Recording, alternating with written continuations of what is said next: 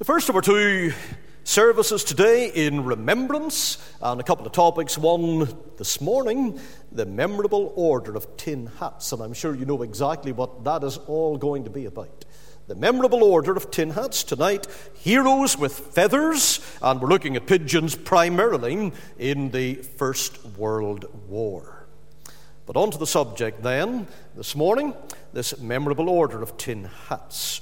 We have come to the anniversary of Armistice Day, and we have come to the 104th anniversary. We're going back to the 11th of November, of course, and we're talking about 11th of November of 1918, which is why we get, given the fact that the hostilities were agreed to be stopped by the Germans, by the Allies, thus bringing an end to the First World War. And so we have the expression now, the 11th hour of the 11th day of the 11th hour. And we know, of course, the armistice document was signed earlier than that in the morning, around about 5 a.m. on the 11th of November 1918, but it came into effect some 6 hours later. It was signed in a railway carriage in the forest of Compiègne in France, and that carriage actually belonged personally to the French, who was the supreme Allied commander at that time, the French General Ferdinand Foch. A number of years later, 1940, we have Hitler coming and exacting revenge, and that revenge was exacted on this score, that he brought the French then in the Second World War into the same carriage, in the same place, to sign another armistice on German terms this time, and that was ultimate humiliation, of course. The armistice of 1918, it ran initially for 30 days. It was time limited, and then it would be a review, and then another review, and another review, until a formal peace treaty was signed the next year in Versailles. Now, should the Germans, this is why it was kept under review, should they deviate anyway from the arrangement in that train carriage, then the Allies warned there will be a resumption of full hostilities within 48 hours. Many organizations and associations have sprung up to commemorate the sacrifice and the losses of the soldiers in that terrible First World War. One of those commemorative associations is the Memorable Order of Tin Hats. It was formed offshore in a different country entirely because it has its beginnings in Durban, South Africa, in the year 1927. But almost immediately, the whole idea and the concept caught on and caught hold in the United Kingdom as well. What they were doing here was they were setting up an organization as a token by which they could remember the great friendships that had been established during and after that great war, 1914 through to 1918. The founder of the organization was a man by the name of Charles Alfred Evenden. He took a job in a factory after he left school. Then, to supplement his income, he went out and he started to sell newspapers. And something intrigued him about the newspapers he was selling, and that would have been the cartoons. And so he studied those cartoons, and he actually dreamed of being a cartoonist someday. Didn't happen for a while because he joined, when the World War broke out, he joined the Australian Army. He was sent to Egypt. Then he took part in the Gallipoli campaign as an Anzac soldier. At Gallipoli, he was severely shell-shocked and evacuated to the island of Malta. Eventually brought back to England, hospitalized there again. And then when hostilities finally ceased, with the armistice being signed, he returned to a farming life in Australia. One night in 1927, he and the editor of a paper, the Natal Mercury, they had seen a war film, and after seeing the war film, he'd been challenged to draw a cartoon that would represent what had happened in the war, and now that the soldiers were coming home, the feelings that many would have.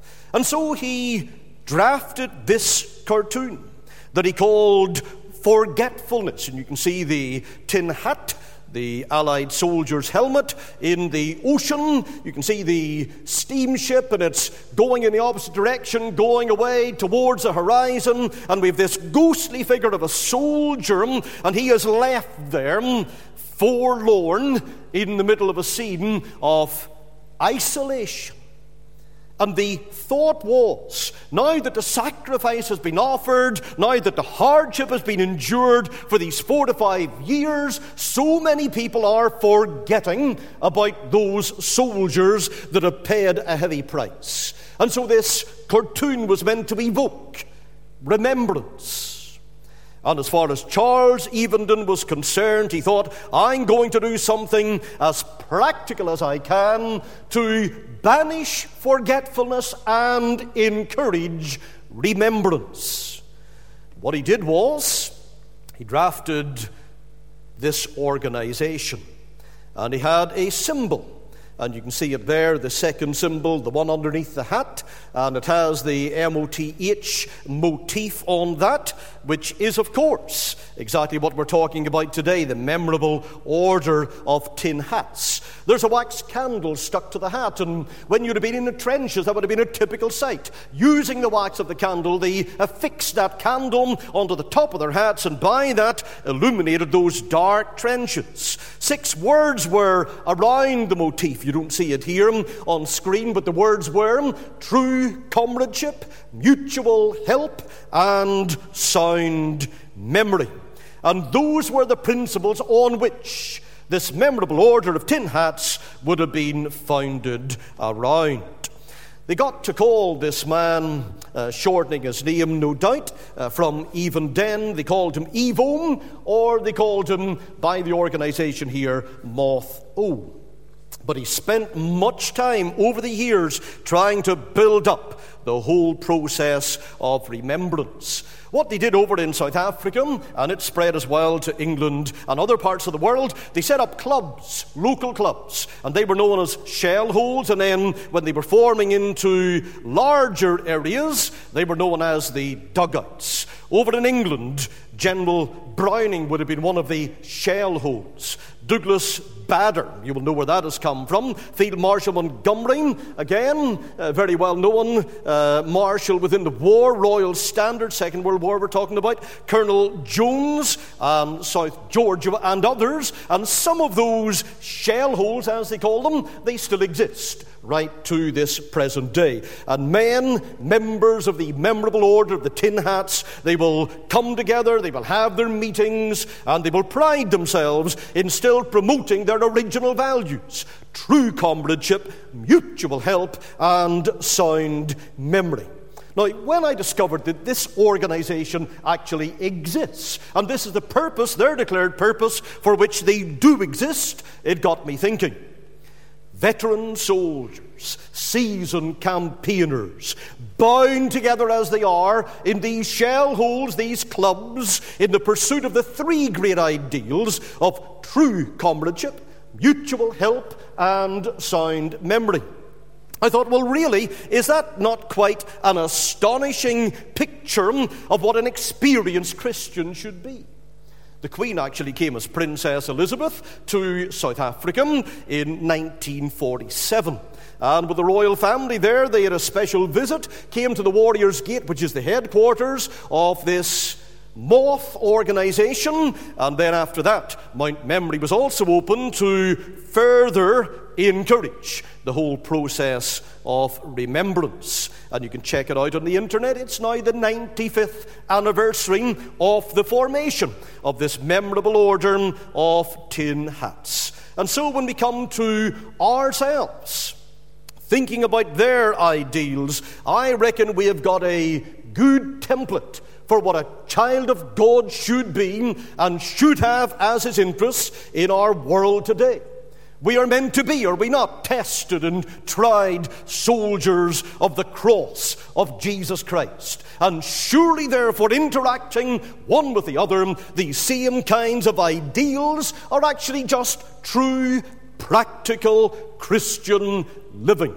We've been emphasizing that in 1 Corinthians 13 for a couple of Sundays when we've been in that passage, and we're going on that topic again this morning, and we make no apology for doing it. It's a vital one in this day and age. True comradeship, mutual help, and sound memory. So the first one, those who are in the membership of this memorable order of tin hats, they say, this is their document, they're always proud to welcome the ongoing generations of veterans, and then they list a whole host of places in the world, and then they talk about other conflicts in Rhodesia, Northern Ireland, the Falklands, the Gulf, Bosnia, UN peacekeepers, other campaigns, and they say they are soon forgotten by the general public. But we want them on equal terms with those veterans remaining from World War II, 1939-45, or the Korean campaigns. And then they continue in saying, one significant feature with our membership is our warm welcome to veterans who also serve with the British Commonwealth or allied country. So anytime our shell holes, they are multinational. So in other words, what they're doing is saying, we are proud of our comradeship, that which exists between us, soldiers who have fought in the name of the British Crown and in the Allied cause in general. And we don't want people to feel left out, and we don't want them to feel so totally on the fringes they've been forgotten. Now, these men will feel that they are bound together in the kind of comradeship that we read about in the Scripture.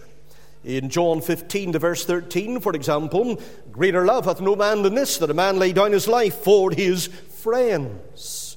They knew something, they believed, of the meaning of Paul's words that he writes in Romans 5 and verse 7, for scarcely for a righteous man will one die, yet peradventure for a good man some would even dare to die. Many among their ranks, when they served in those trenches in World War I, they would have dared, and many would have died as well. And since that time, the survivors of that conflict and others, they meet together to remember the days of that costly, painful struggle. Those men that come together, forming the first shell holes in the dugouts back in 1927-28, they would have been just 10 years away at that stage from those terrible trenches. And they were well aware that when the war began, they knew full well it was told to them it'll be a short one. The strapline, it'll be over by Christmas, when it began September of 1914. It'll be a real short affair. It'll be like other wars, one of great movement along the battlefield, all conflict and movement, and a battle here and a battle there. We rush on to the next place and the enemy is in retreat. But very soon World War I became bogged down in trenches, typified by a lack of movement. Oh yes, it began dramatically enough. The German advances through Belgium, through France, en route for Paris, but then stalemate came in and trench warfare, that soon set in, and it wasn't until the very end of the conflict that the movement of armies began again. So these men would have shared in the tragedies. Death was constantly their companion as they were serving on the front lines. Raids launched against them, attacks launched against them, and in those busy sectors, can you imagine the almost constant shell fire as those shells were exploding around you, bringing pretty much random death? Who knows who will be next, where the next shell is going to fall? Many men died on their first day in the trenches. Inexperienced men popped their heads above the trenches, were taken out by enemy snipers' bullets. It has been estimated that up to 1/3 of Allied casualties on the Western Front, World War I, 1/3 were actually sustained in the trenches. Aside from the enemy injuries, disease would have wrought a heavy toll. So they shared in the tragedies. They also shared in the trials. You're in the trench. You've got company, your fellow soldiers. You've got more company because you've got other furry fellows running around your feet and over your face and all of that kind of thing. Rat infestation. In their millions, those rats infested the trenches. And there were two main types, black ones, brown ones. Both were despised. The brown rat was especially feared because they gorged themselves on human remains, and they grotesquely disfigured those bodies that lay there by targeting their eyes, eating their livers, and those brown rats could grow to the size of a cat. Not only that, come on the scale a little smaller, you've got lice, never-ending problem in the seams of filthy clothing, causing the men to itch incessantly, even when the clothing would, as it was, periodically washed and deloused. Those lice eggs invariably would have been hidden in the seams again within a few hours of those clothes being put back on. The body heat that's generated will cause the eggs to hatch. Lice caused trench fever, very painful disease. Began suddenly with severe pain, followed by high fever, and recovery from that disease away from the trenches would have taken up to 12 weeks. Other characters were in there, frogs by the score, found in the shell holes, covered in water, found in the base of the trenches. Slugs and horned beetles, they crowded the sides of the trench. Then the problem with the nits. Many men chose, here's our option, the only option, shave their heads. I think I'd have been okay. Shave them entirely to avoid this prevalent scourge. Then we had trench foot, another thing that they didn't want to share together, but they did in terms of the trials they endured. Another medical condition peculiar to trench life. It was a fungal infection of the foot, caused by cold and wet and unsanitary trench conditions. It could turn gangrenous and result in amputation. Trench foot was more of a problem at the start of the trench warfare. Then as conditions improved in 1915 and on, it rapidly faded, though there was a trickle of cases that were constant right through the war. Other trouble in the trench would have been that of flooding. Heavy rainfall comes in. Those trenches quickly accumulated muddy water, made life so much more miserable for those who were occupying the trenches, and the walls of the trench rapidly became misshapen and were very prone to collapse. So here were men gathered now together in remembrance of what had happened, those shared tragedies and trials. Not only that, but they shared triumphs as well. Those who survived all of this and were later able to get out of the trenches and sweep across the battlefields, such as Messines and Amiens and Picardy and other places, and took the battle to the enemy until the war was finally won, they were able to share the victory, wear the laurels, if indeed any felt like doing that. But little wonder, given the pathway these folk had taken together, little wonder they had a desire not to be separated now, but to form ourselves together into companies after the war, to continue our friendship and to deepen the friendship that we had there. That's why we have organizations like the Memorable Order of Tin Hats. And there's a clear lesson coming out of that to you and to me if we are Christian soldiers today. Friendship and fellowship are essential. You know, there is no such thing. And that's contrary to what some people sometimes think and sometimes teach as well. There's no such thing as a Lone Ranger Christian. That's a terrible position to be in.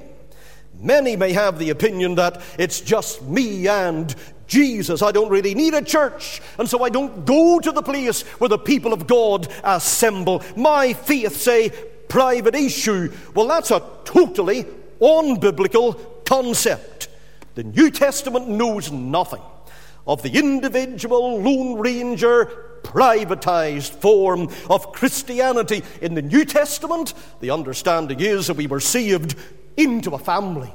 We were saved into a people. We were saved into an historical movement that has gone all the way back to the creation of time and the first person redeemed. We are part of a people. There must therefore be fellowship between us. American preacher Vance Havner lamented, Christian fellowship has almost become a lost art. Think of that. Ask yourself, is that true? Or where do I have it? Or where can I go for it? Christian fellowship, he said, has almost become a lost art. And then he says, I recall how I was a boy. I sat before the open fire on a Saturday night while Father and the visiting minister talked long and late about the things of God. I remember John Brown, deacon in my first country charge, who used to visit my room and talk until midnight. There was time in those days. But who can take time off today to meditate at the Master's feet like Mary of old, or to share his fellowship with other Christians? Fellowship, he says, has come to mean a noisy after session at church with coffee and cookies and a lot of idle chatter about everything on earth but spiritual things. How many Christian homes, and he brings it even closer to us there, know how to converse about Jesus Christ? Bunyan was helped by overhearing two godly women talk about the things of God. Would anybody listening in on your conversation be helped in his soul? Now, from Havner, those are challenging words. How do we answer the challenge? Chuck Swindoll suggests that many Christian groups have become like a pack of porcupines on a frigid wintry night. Not a very entertaining kind of picture of the child of God. Not by any means embellishing our own little thoughts about ourselves. Like a pack of porcupines on a frigid wintry night. What he's saying is the cold drives us closer together in a tight huddle to keep warm, and then as we begin to snuggle really close, our sharp quills cause us to jab and prick each other, and that condition forces us apart again. Before long, we start to get cold once more, and we move back to warmth again, only to stab and puncture each other once more. I think of the little poem that goes, to dwell above with saints we love, that will be grace and glory. To live below with saints we know, well, that's another story. How can we break this old porcupine syndrome? That's what Swindoll asked. And the answer, he said, is in one word: involvement. Or to use the biblical term, it is fellowship. Now, this is nothing new. If we turn to our New Testament, we find the believers in the early church. What did they practice? Fellowship. Acts 2 and verse 42. And they continued steadfastly in the apostles' doctrine and fellowship, and in breaking of bread and in prayers. Paul, as we read today in Hebrews 10:25, he urged all believers in Jesus, don't forsake the path of fellowship one with the other, not forsaking the assembling of yourselves together, as the manner of some is, but exhorting one another, and so much the more as ye see the day approaching. The Apostle John, so long in his life cut off from Christian fellowship by that banishment onto the Isle of Patmos, he writes in 1 John 1 and 7, but if we walk in the light as he is in the light, we have fellowship one with another, and the blood of Jesus Christ, his Son, cleanseth us from all sin. What is a challenge for us here? Be an active participant in the fellowship that is essential for the Church of Jesus Christ, and that is revealed to us by the practices and the ideals of this memorable order of the tin hats. Then we think of a second ideal that bound these veterans together, still does today, those that remain, and that is that of mutual help. Mutual help. Apparently, in the early years of the work at a place called Windy Corner in Reading, and that would have been the first shell hole they established in the United Kingdom, apparently their work was well known in the community. It was highly respected in that community. They knew that they were engaged in charity work.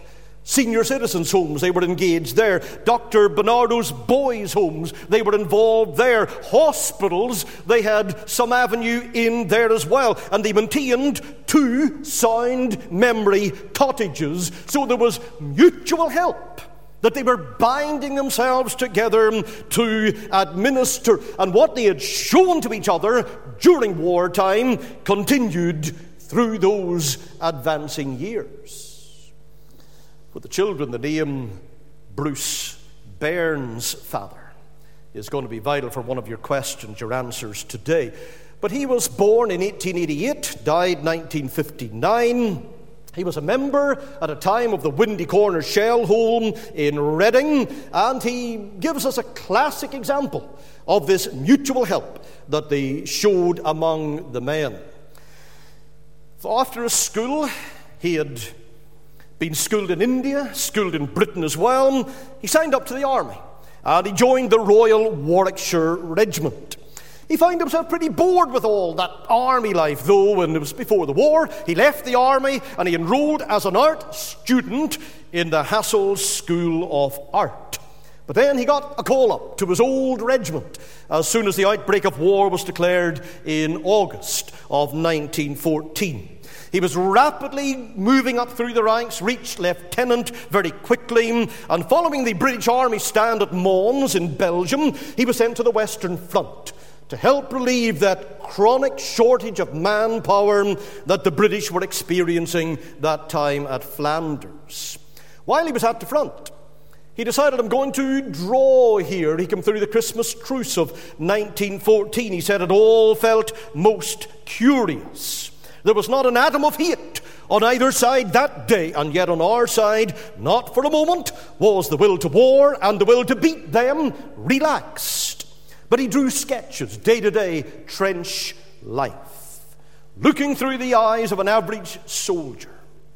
And those cartoons and drawings of his, they saw publication in the Bystander magazine of 1915.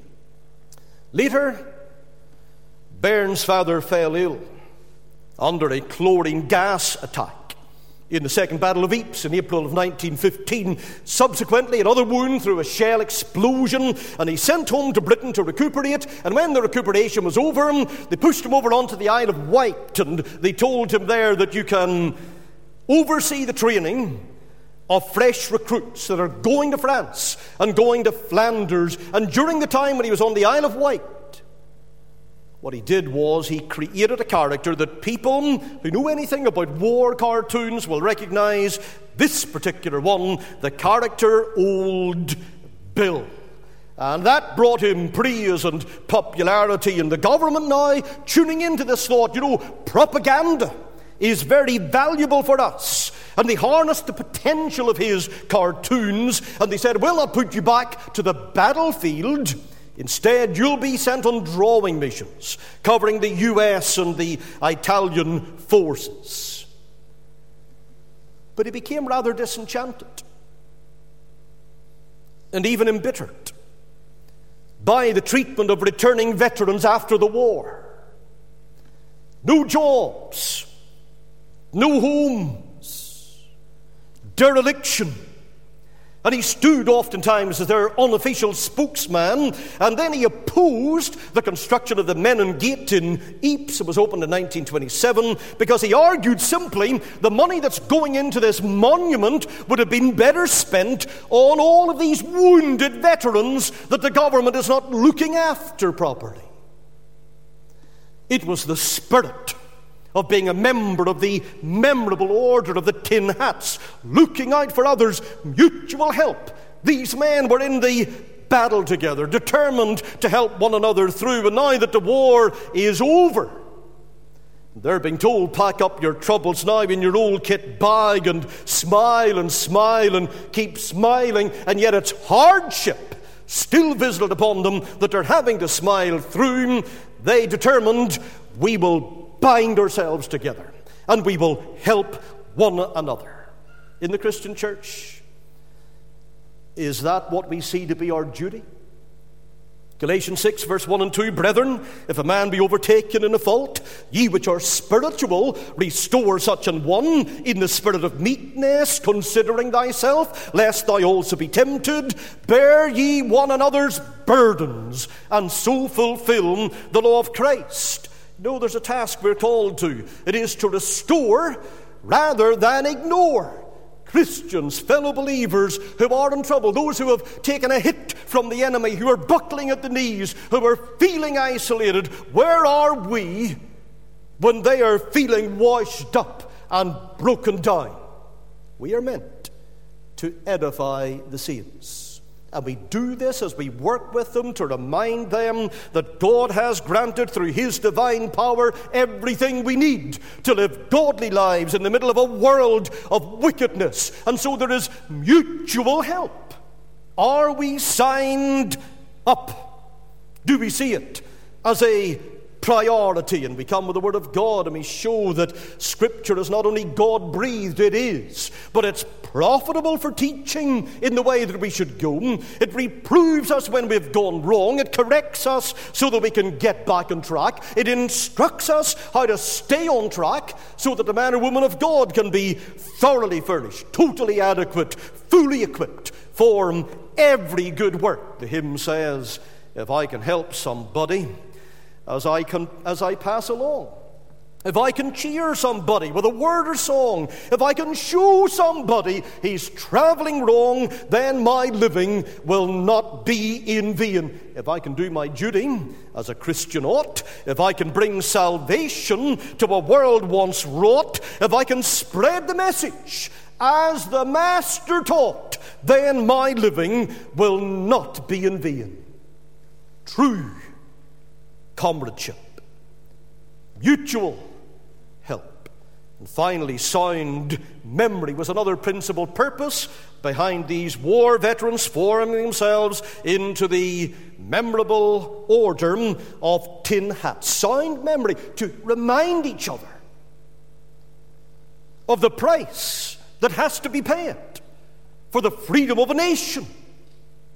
We read in 2 Peter 3, the verse 1 and 2, Peter's purpose in writing to the church was, this second epistle, beloved, I now write unto you in both, which I stir up your pure minds by way of remembrance, that ye may be mindful of the words which were spoken before by the holy prophets, and of the commandment of us, the apostles of the Lord and Savior. So what's he saying? Remember the words of Scripture.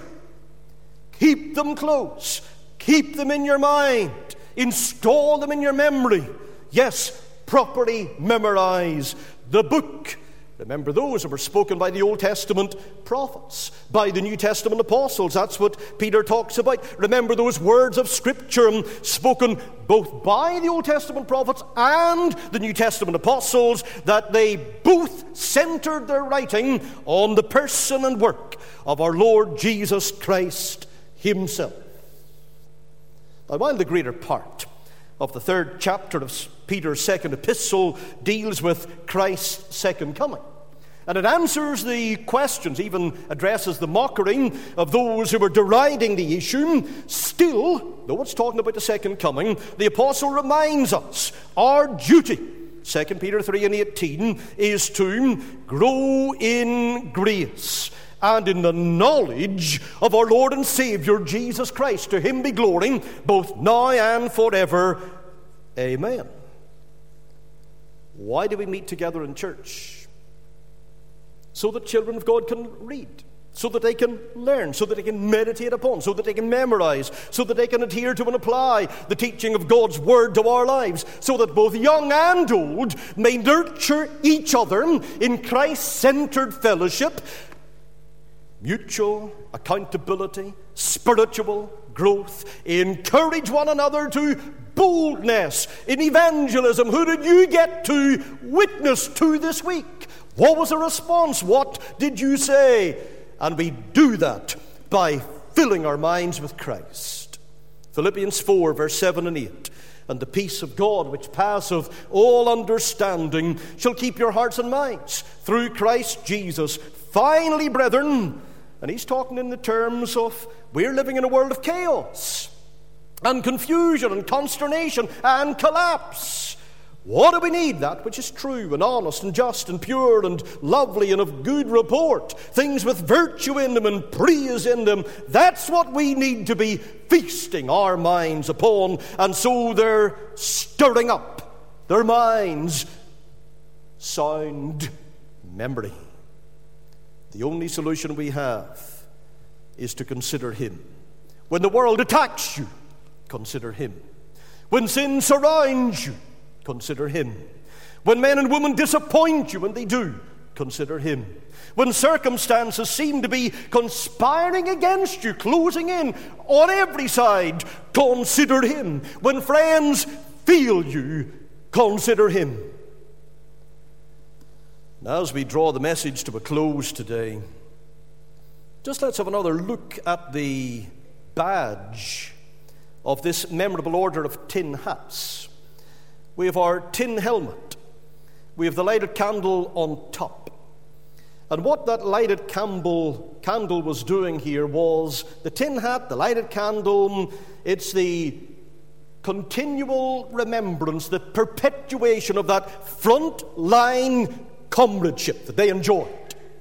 Goes way beyond, cuts through rank and race and material value and all of that.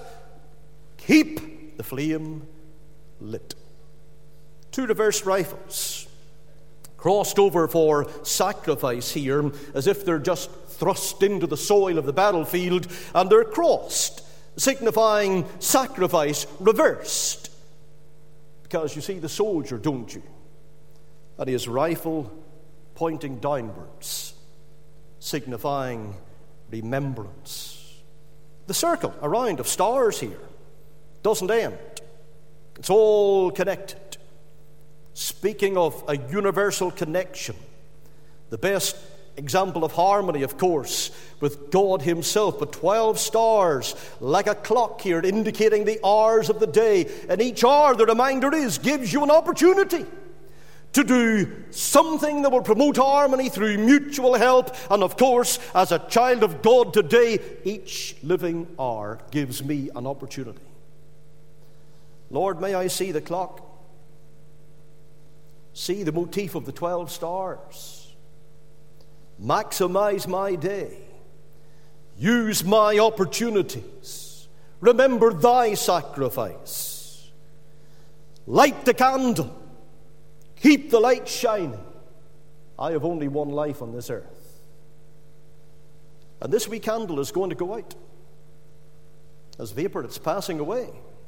I must labour for treasures of worth ere toil ends. At the close of the day, one poor life, small the offering at best. And yet the world and the flesh often call, this my answer must be to each test, I must not serve God with less than my all. May there be in our lives, in our interactions one with the other, may there be that true comradeship. May there be the mutual help. And the evidence, sound memory, educated by and propelled forwards by the living Word of the living God. May our light so shine before men that they may see our good works and glorify our Father which is in heaven.